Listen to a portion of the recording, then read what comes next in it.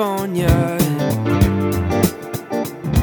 and a red clay of Georgia. What's up, everybody? This is A Talk in the Attic. I'm your host, Kirk Ross. Today is Tuesday, November 3rd, 2020, a day that all of us have had marked down on our calendars for quite some time. I'm, of course, talking about the fact that today is Dolph Lundgren's 63rd birthday. Fun fact about Dolph Lundgren, he earned a master's degree in chemical engineering, and by the looks of it, a PhD in hot grandpa studies. We all know what else today is, no need to even say the word. Not even going to let it seep in to this episode, not when it's called Pause the Pundits. Today I present to you something that we definitely all need, a brief respite from the red, white, and blue. I'm providing each of you with this timeout free of charge. Today's episode is the shortest episode to date, which is completely intentional because while we certainly need a break from it all, our modern day brains will only be capable of tuning it out for a few minutes tops. So all I'm asking for you is 3 minutes. 3 real minutes in which you promise to engage with a Talk in the Attic and nothing else. So turn off your TVs, mute your group texts, and give me 3 minutes. That's all it's going to take. Find a nice, cozy spot at home. If you're in your car, maybe pull into a parking lot and recline your seat. Parks are great places to park, as the name suggests. Somewhere that you're surrounded by nothing but trees and nature. Wait a minute, is that a playground over there? You know what? Maybe don't park at a playground with your seat reclined. Doesn't translate well. Wherever you are, lay back, close your eyes, and listen to today's meditative installment designed specifically to put us all at ease. Let's start the show.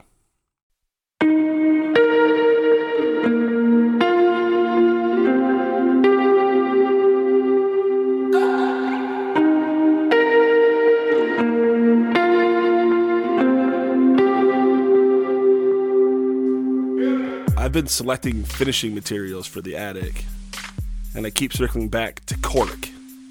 It's perfect for the studio, but after you type the word cork enough, you start to hate it. It's like cork, such a clunky and unattractive word, but then I realized that cork and kirk are only one syllable apart.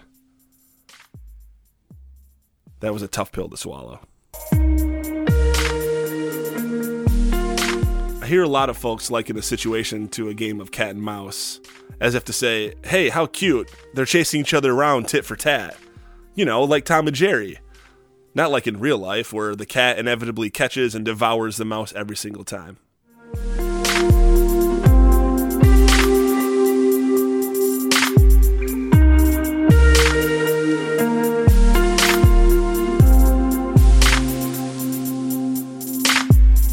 Sometimes when Jessica and I are bored, we'll watch dance videos on YouTube.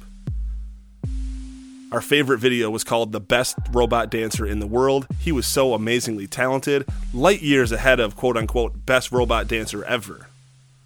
Wait, is nobody governing these rankings on YouTube? I recently learned that although we commonly think of dinosaurs as reptilian, most of them are actually much closer biologically to birds. And I know this is supposed to be a relaxing episode, but think for just a moment about how much more terrifying a T-Rex is now that you know it's feathered.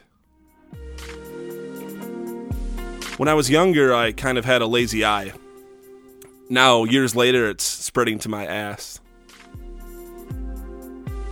For Halloween, I dressed up as Marc Rebillet, in his own words, M-A-R-C, the French way, baby. R-E-B-I-L-L-E-T, Rebillet. This costume required me to shave my chest, but nowhere did it say anything about shaving my nipples. Plus, pasties are in. People assume I'm witty because I'm pretty quick with comebacks. And sometimes that's the case. But to be safe, sometimes I imagine scenarios in advance so that if and when I actually find myself in that situation, I'm all locked and loaded and ready to go. You probably think that's a waste of time, but you weren't there when I immediately called that jellyfish that stung me spineless. I'm sure I'm not alone when I say that I can't figure out the real reason why I haven't eaten Jell-O in a while, but I'm leaning towards Bill Cosby.